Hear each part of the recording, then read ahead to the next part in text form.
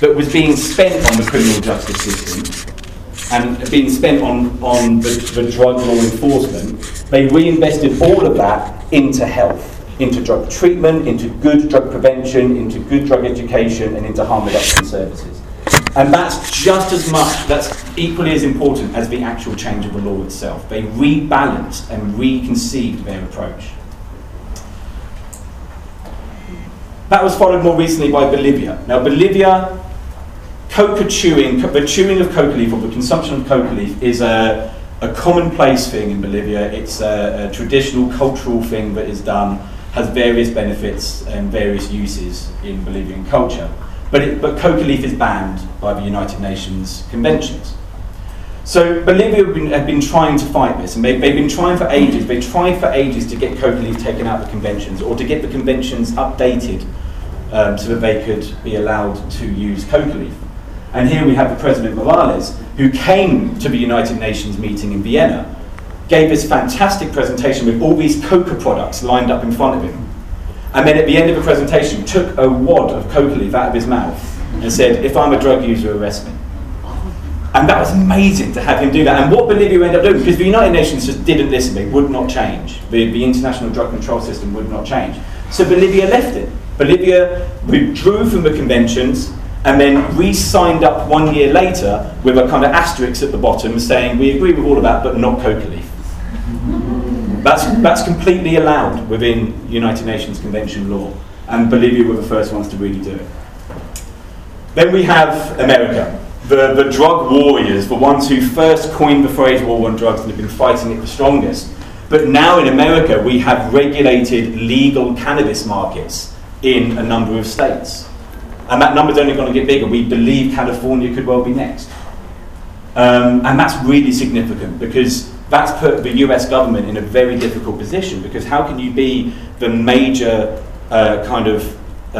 advocate for the kind of punitive prohibition approach, the war on drugs, and at the same time be in violation of the treaties inside your own borders? It's put them in a very difficult position, and their response to it has kind of just been to bury their heads in the sand a little bit and just to go a bit quiet, which is fine. Next slide, please. Going a step further, Uruguay became the first country to create a legal cannabis market, regulated, very carefully regulated legal cannabis market in Uruguay. Next slide. The Global Commission on Drug Policy. I don't know if anyone here has ever come across this commission with Richard Branson and Kofi Annan and other high-level individuals. They really help to kind of raise the profile of the issue, particularly with former presidents in their ranks and the former Secretary General of the United Nations. They've really helped to kind of bring this debate forward and get people talking more about the failed war on drugs. And the latest development, or the one that is kind of happening as we speak, is that the United Nations themselves are beginning to get on message. We now have explicit guidance and very clear statements from the World Health Organization, the United Nations Office on Drugs and Crime, the United Nations Development Programme, and UNAIDS, the HIV/AIDS programme. Explicit recommendations saying that we have to decriminalise drug use. Because if we treat people who use drugs as criminals, that is having a huge impact, and we cannot end HIV/AIDS. We cannot tackle this epidemic if at the same time we're massively increasing the risks to a certain group of people. So that's kind of the young gas and why the young gas is happening now. And the young gas in itself is just a meeting. You know, it's just going to be a load of countries coming together. There's going to be some bits of it that are very frustrating. There's going to be some bits of it that are very exciting, even in a slightly geeky way. But it's just a meeting. But what it is it's a signpost. It's a sign that this debate is happening and it's gathering pace. And so what is the alternative? Well, I mean, it's already been alluded to, but the alternative is about us having more balance in our drug policy. The existing conventions are there to protect health, to protect welfare, but the focus in the last 50 years has been almost exclusively on law enforcement and criminal justice. And that's what we need to rebalance. So all the members of IDPC, the 140 plus members that we have, they all subscribe to these basic policy principles, which we believe are the building blocks of a good drug policy. They have to be based on the evidence rather than based on ideology. They've got to be compliant with human rights law. They've got to focus on reducing the harm of drugs instead of focusing just on reducing the scale of drug markets. So, for example, if there's a way to reduce the harm of a drug market, even if the actual overall size of the market stays the same, but it just becomes safer, then that is a very valid policy goal. Much more valid than seeking a drug-free world, regardless of the harms. It's got to promote social inclusion of vulnerable groups, vulnerable people who are widely stigmatized, demonized as dirty drug users. We have to change this narrative. We've got to change this so we can stop treating these people with such contempt. And we've got to do this in conjunction with civil society. Obviously, as an NGO, we would say that. And for the UNGAS specifically, for us, we're very realistic about the limitations. When it comes to drug control, the United Nations makes all its decisions by consensus. Okay, now I don't know if any of you have ever, even in a room of 10 people, tried to find consensus, but it can be very tricky. And with 192 countries, all it takes is a handful of countries to be very resistant to any change, and it very much limits the whole debate. And that's the reality of the United Nations drug debate at the moment. But still, even if the kind of final declaration might not be as progressive as we want, the thing we want from the UNGAS is that it's an open debate where other countries can put things on the table, where Uruguay can come and say, look what we've done. Look what we've done and it's working. Portugal can come and say, look what we've done and look at the success we've had over the last decade. We need an opportunity for countries to be able to talk about this more openly. We've got to reset the objectives. It can't be a drug-free world by 2020 or a drug-free world by 2025. It's never going to happen, and it's dangerous to think that way. We've got to support the new approaches, such as the regulation of drugs, as Danny alluded to. But we've got to end criminalisation of drug users because it's serving no one any purpose. We've got to ensure proportionate penalties and end the death penalty. The death penalty for me is like the most extreme example of the war on drugs. I'm against the death penalty in any use. I think it's completely abhorrent. But even under international law, for those countries that retain the death penalty, it can only be used for the most serious crimes. That's the wording they use, most serious crimes. Drug trafficking is not one of the most serious crimes that a person can commit. And the death penalty should never be applied for that. And then as I've alluded to before, as Portugal had done, for example, part of this rebalancing the approach, it's not just narrative, it's not just the wording that we use, it's also the funding. We have nowhere near enough funding at the moment for drug treatment, for health services, for harm reduction services. But the global needs for these services pale into insignificance compared to the sheer amount of money that's spent on law enforcement. If we were able to just shift just 10% of the law enforcement budget towards a health response instead, we could have a huge impact on this problem and really start to look at some concrete solutions. So what does the future hold then?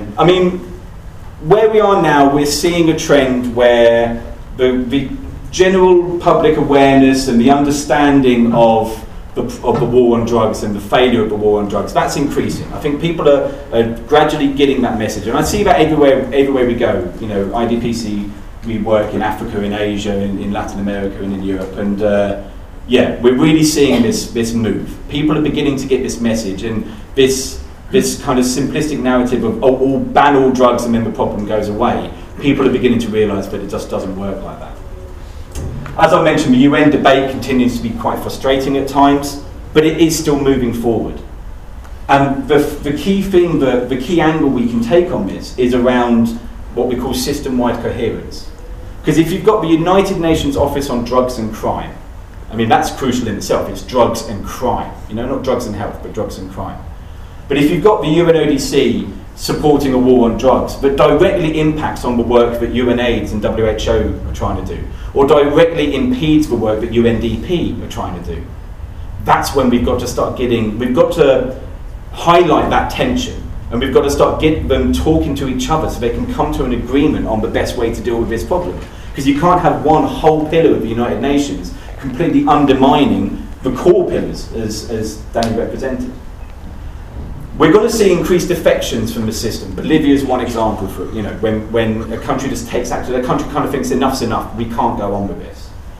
And that's really important because, as I know down there below, I believe the change is going to happen in countries rather than at the United Nations. Well, the United Nations will change, but that change will follow what happens in countries. They'll change when they have to, when you get to a kind of a tipping point of countries taking another path. And that's really important for me, and I think that's the way it's kind of panning out at the moment. And the key thing for me, like a lot of the reforms that I mentioned today and a lot of the reforms that are happening focus on cannabis. And there's advantages to that. You know, cannabis is, at the moment it's scheduled as like one of the most harmful drugs in the world and a drug with no medical purposes. That's how the United Nations classifies cannabis. And they've classified it like that since the 1960s, and they've refused to do any kind of review of that decision. They've never done an evidence-based review, they've never looked at the evidence on cannabis. So it's there to be picked off, it's there for the taking in terms of like a drug which I think most people would agree it's not the most harmful drug in the world. But it's crucial that it doesn't end there. A world in which cannabis is legalised but heroin and cocaine and ecstasy and LSD and magic mushrooms and ketamine are illegal, it's not going to solve the problems that we need to solve. So it's very important that cannabis is a great start. And we've had debates on this within the sector. You know, is that the be-all and end-all, or is that just the thin end of a wedge? And I would very much advocate that we use it as a thin end of a wedge, because these problems are not going to be addressed until we overhaul the entire system. And that brings me on to the last point there. I mean, ultimately, the change can only be secured when we actually change the United Nations Drug Conventions. They've done this before, albeit a long time ago. There's so much resistance to doing this now, even amongst countries that we consider our allies, the Netherlands and Portugal and others. They don't want to touch the drug conventions. There's comfort in the status quo, I think, and it's easier just to try and live with something rather than actually make it fit for purpose. But we have to keep challenging that, and eventually they are going to have to. They've got a choice. They either change or they become redundant. That's basically the choice the United Nations has, and we've got to try and advocate for it to change.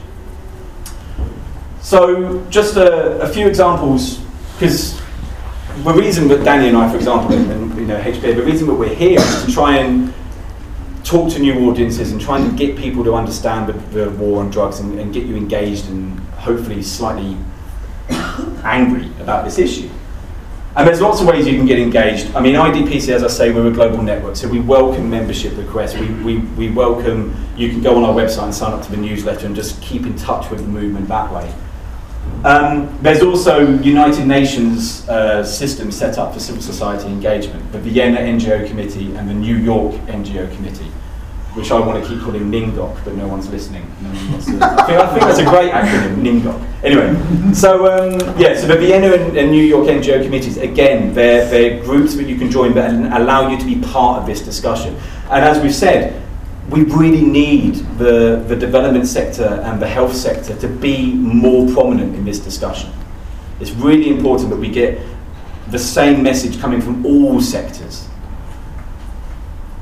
And part of that is building alliances with drug policy groups. And that's what Transform IDPC, HPA, that's what we all do, and that's what we're here to help with. But also, I'm consciously aware that a lot of you will have good connections with government, albeit maybe different connections from the ones we have, but good connections. And again, it's about using these connections, getting this message out there, and trying to get this debate to really happen in the UK as well as internationally.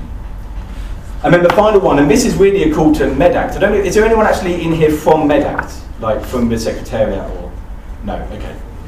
Is anyone a member of MedAct in here? Okay. So I'm targeting you as a proxy. but one of the things, for example, a very practical thing that can happen is for the UNGAS, there's a mechanism where NGOs and civil society groups can make submissions, can place on the record the way they view the war on drugs and the changes they want to see made. And there's not enough on there at the moment from health sector NGOs. It would be great to see MedAct agree a position and formally submit it to this process. And I'm happy to follow up with whoever I need to follow up on that one. And I just want to quickly plug another one of our members. Danny mentioned them earlier, the International Doctors for Healthier Drug Policies. I just want to plug them because they're specifically targeted at getting this health sector voice more prominent in the drug policy world. So please do visit their website. Sebastian, can you give everyone a wave? Sebastian at the back there. Sebastian's the Executive Director of IDHDP. And you guys have got a stand downstairs, a table downstairs? Brilliant. So if you get a chance over the next day and a half, please do go and visit and learn a bit more about what IDHDP do. And then just my last slide quickly. The other thing I just wanted to plug is a campaign that IDPC has helped to launch called Support Don't Punish, which basically was aimed to try and capture the message that we're trying to get across. You know, the war on drugs is taking the wrong approach. We need to actually take another approach where we offer support and help and guidance and health rather than locking people away and hoping that that solves the problem. And if you go on the campaign, there's a very simple way that you can take part. We have a photo project where you can just take your photo with the campaign logo, as these people have here, including Richard Branson, and send that to us, and then it's almost like a photo petition. We currently have around 7,000 photos from around the world, not 7,000 people, because 2 of them are cats, but 7,000 photos from around the world. Cats are valid, they have a say. Yeah, so 7,000 photos from around the world. But again, you know, if this is an issue that you're interested in and you're here, which is great, so thank you. If this is an issue that you're interested in and you want to engage in, again, this is one of the mechanisms, alongside Count the Costs and lots of other campaigns on this sector. This is a way that you can become involved in this and hopefully join the movement that is building. So thank you very much. Thank you.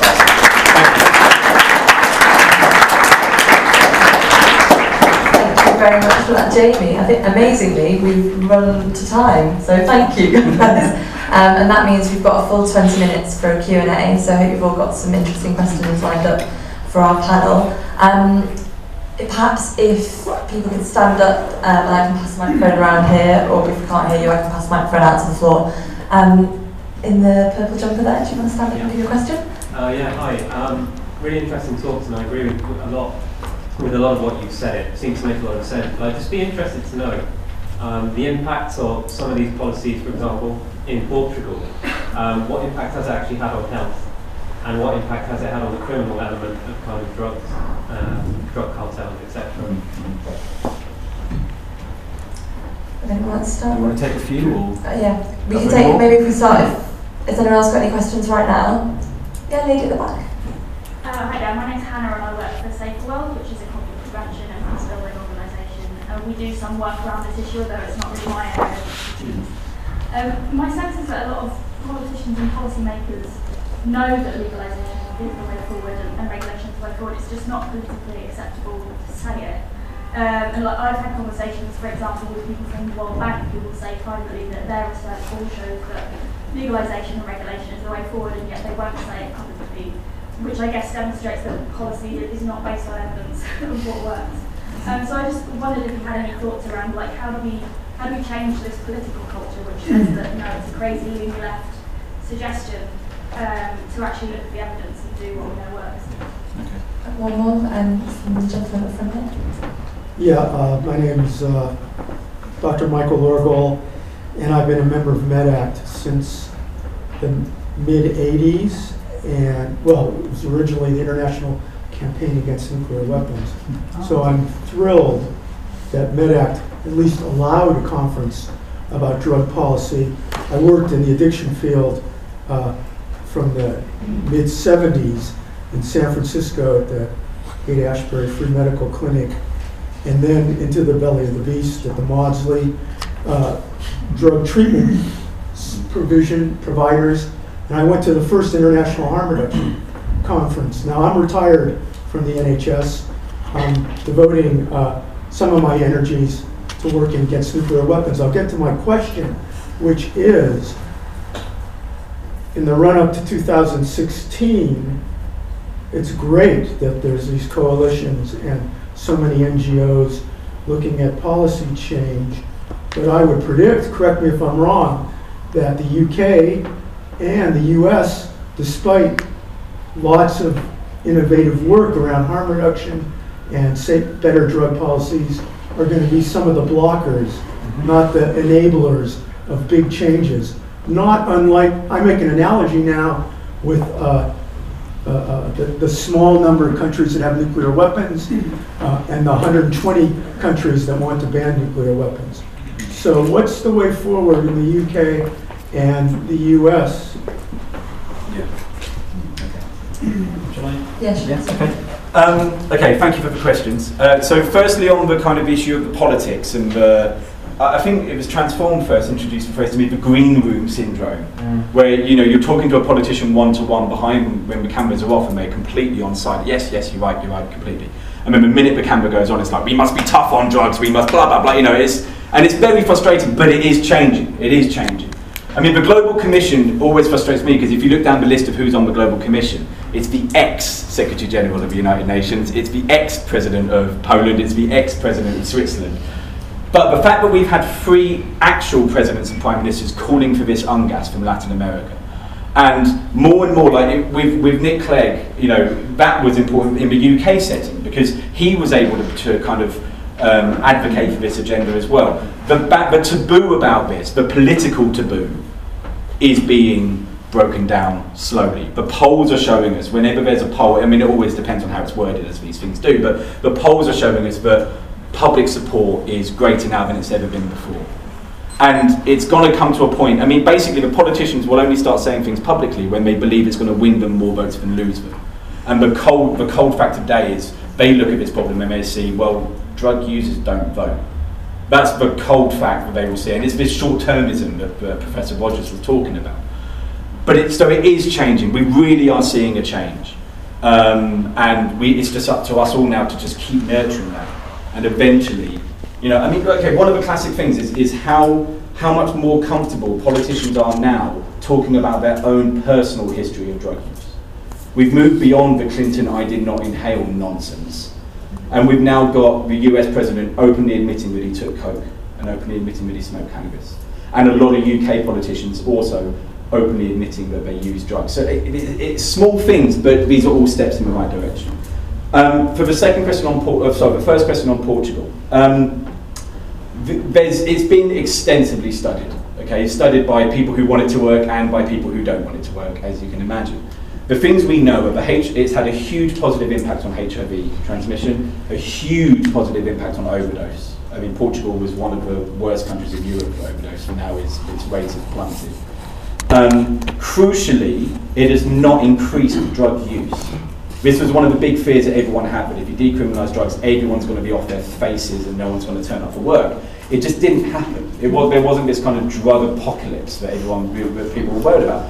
And so that's one of the crucial things. Drug use itself hasn't increased. Access to treatment has increased massively.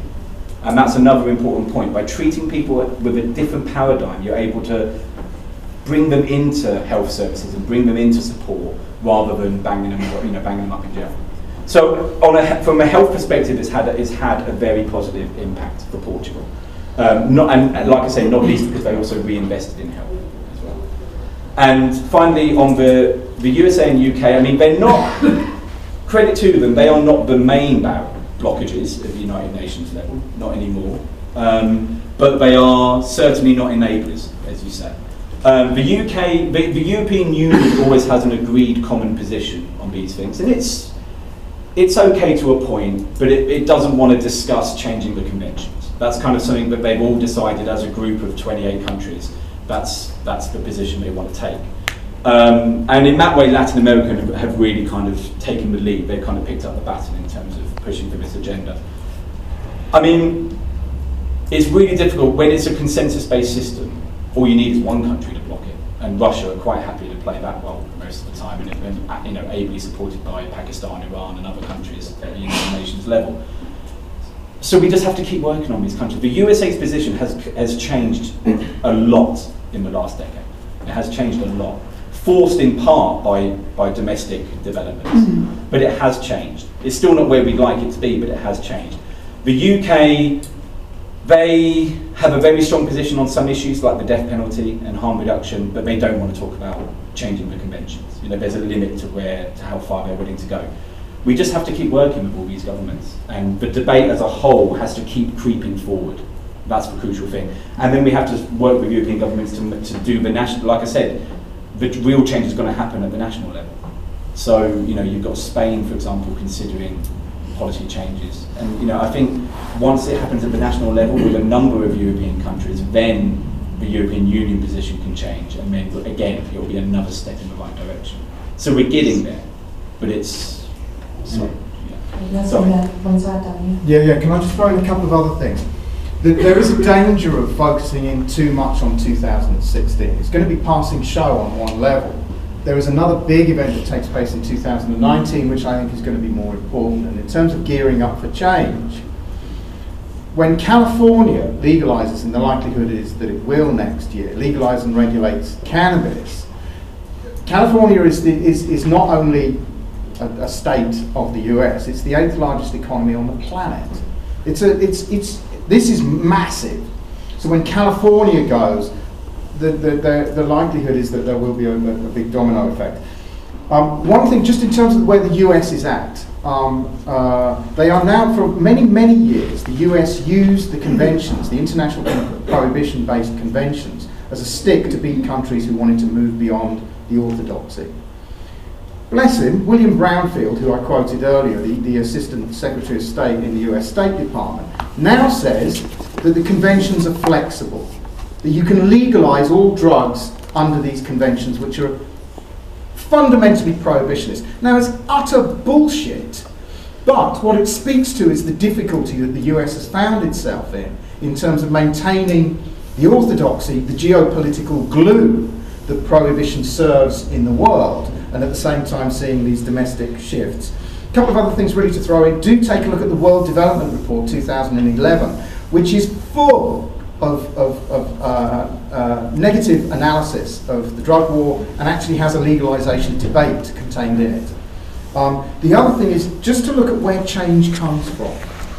And whilst a lot of us will be bought into an idea of that we need to get public support, and once you put pressure on politicians, they'll shift. On this one, may not be the case. Clearly that can happen in the US because they have these statewide ballot initiatives.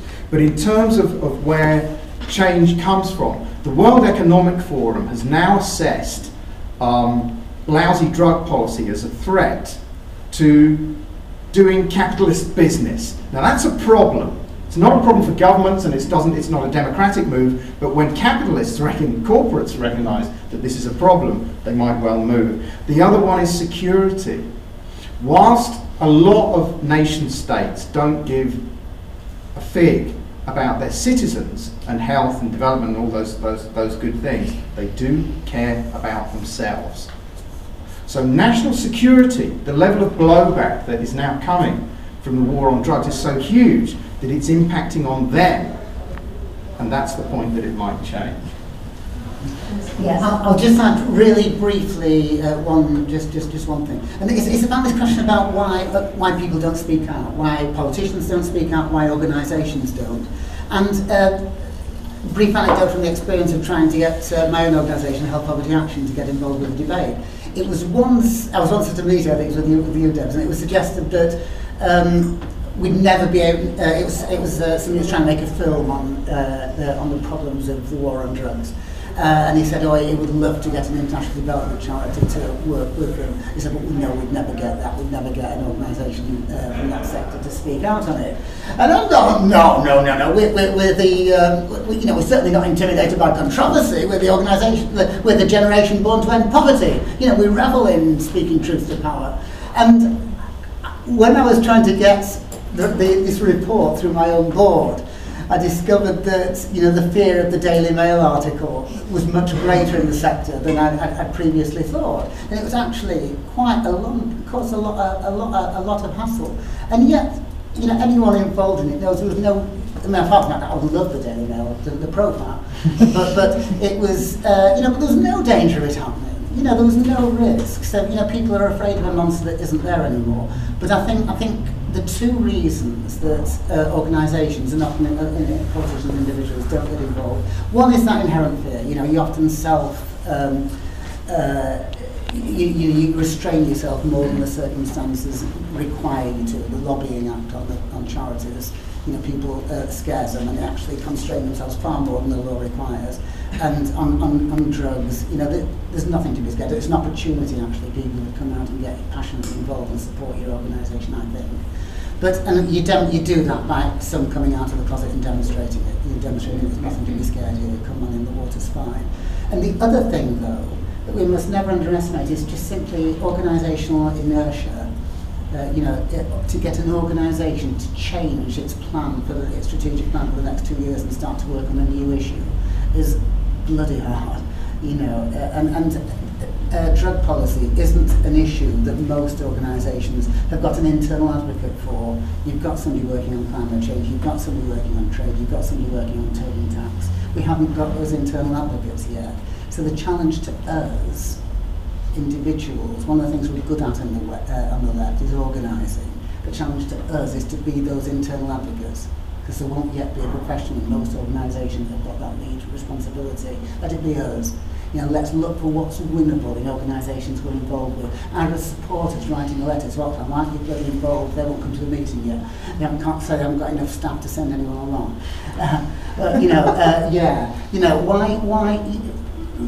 Why, asking questions, what are you doing to prepare for UNGAS? We can lobby, but if those that were professionally involved, we're involved the other way. Just think what would be winnable, what step to get the organisation or a local trade union group, anyone involved in this issue can we take as individuals?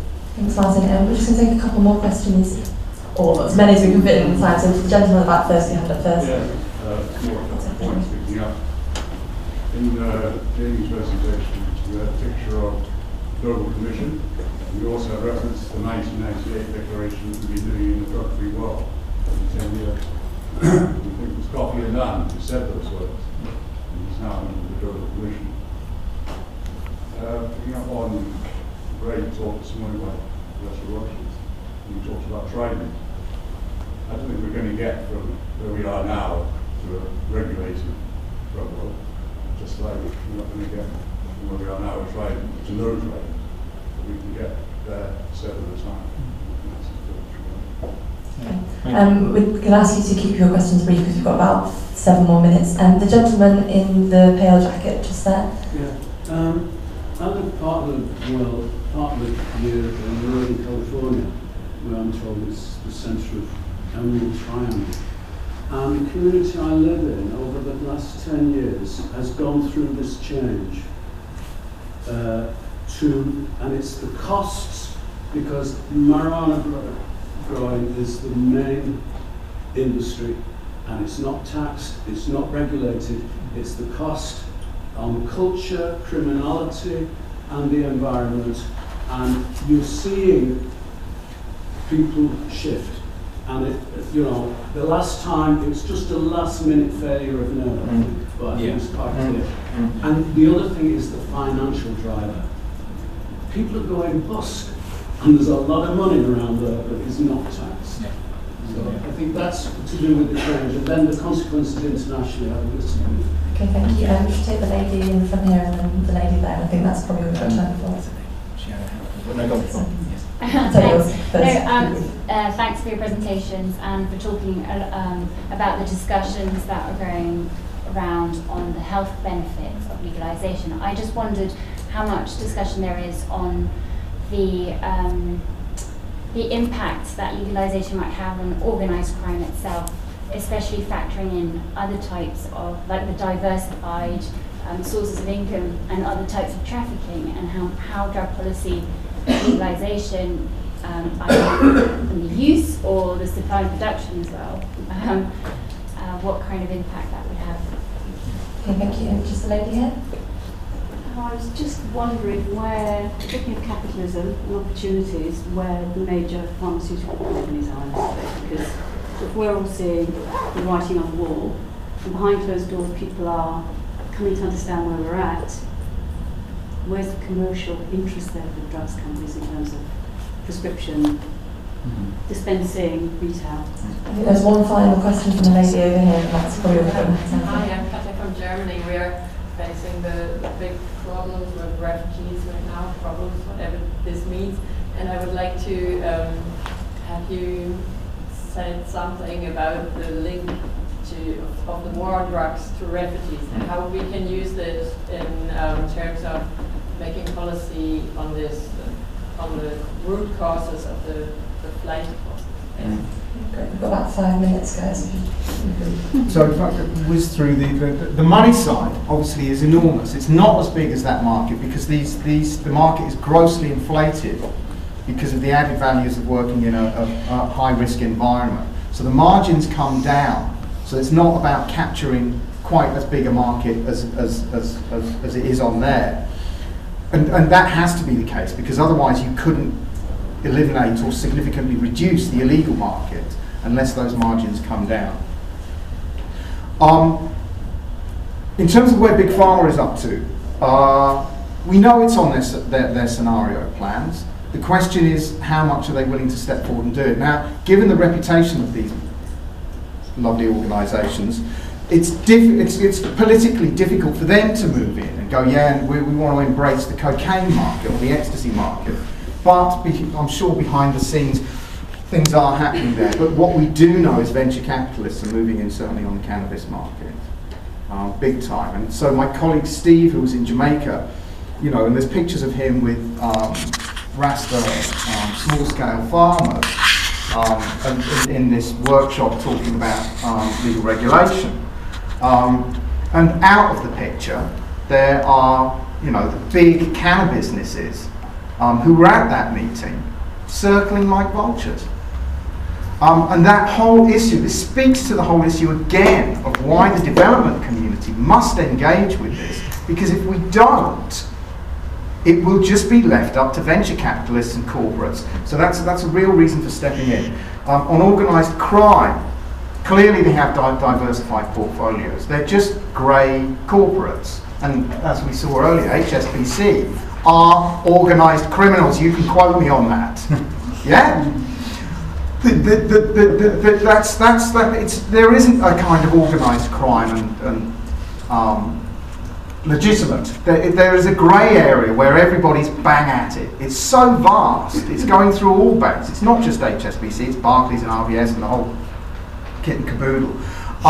And that if we look at what happened at the end of alcohol prohibition, the mafia, the US mafia, which had been built on alcohol prohibition, moved out of, they just weren't involved in the market. The margins had come down, and then they went into all the other things that they were doing.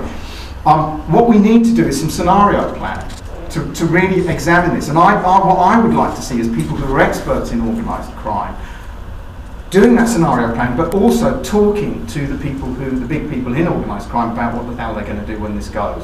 Because you can have those conversations in the same way that we talk to the IRA and other non-state actors when peace processes take place.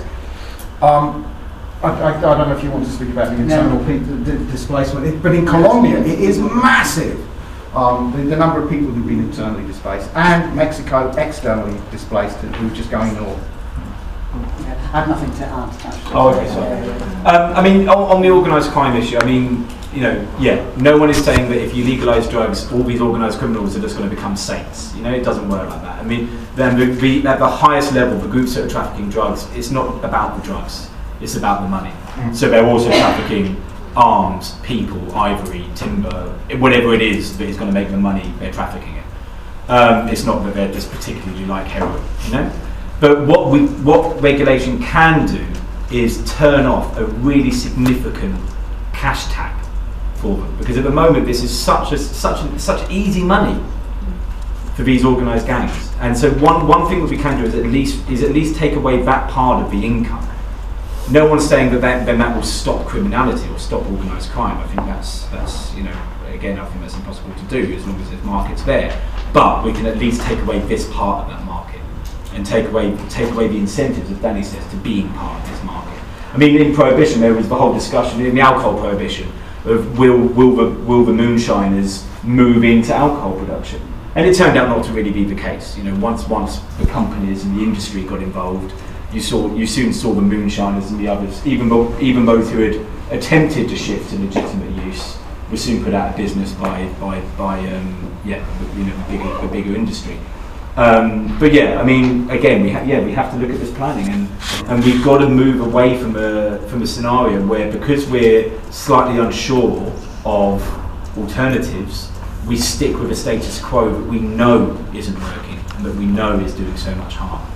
That's part of this whole thing with the United Nations, US, UK. We're getting there. We're shifting past that as much as we can. I'm afraid I think that's all we've got time for, but just to say a final thank you to our three speakers today, and also to Medact for hosting this session.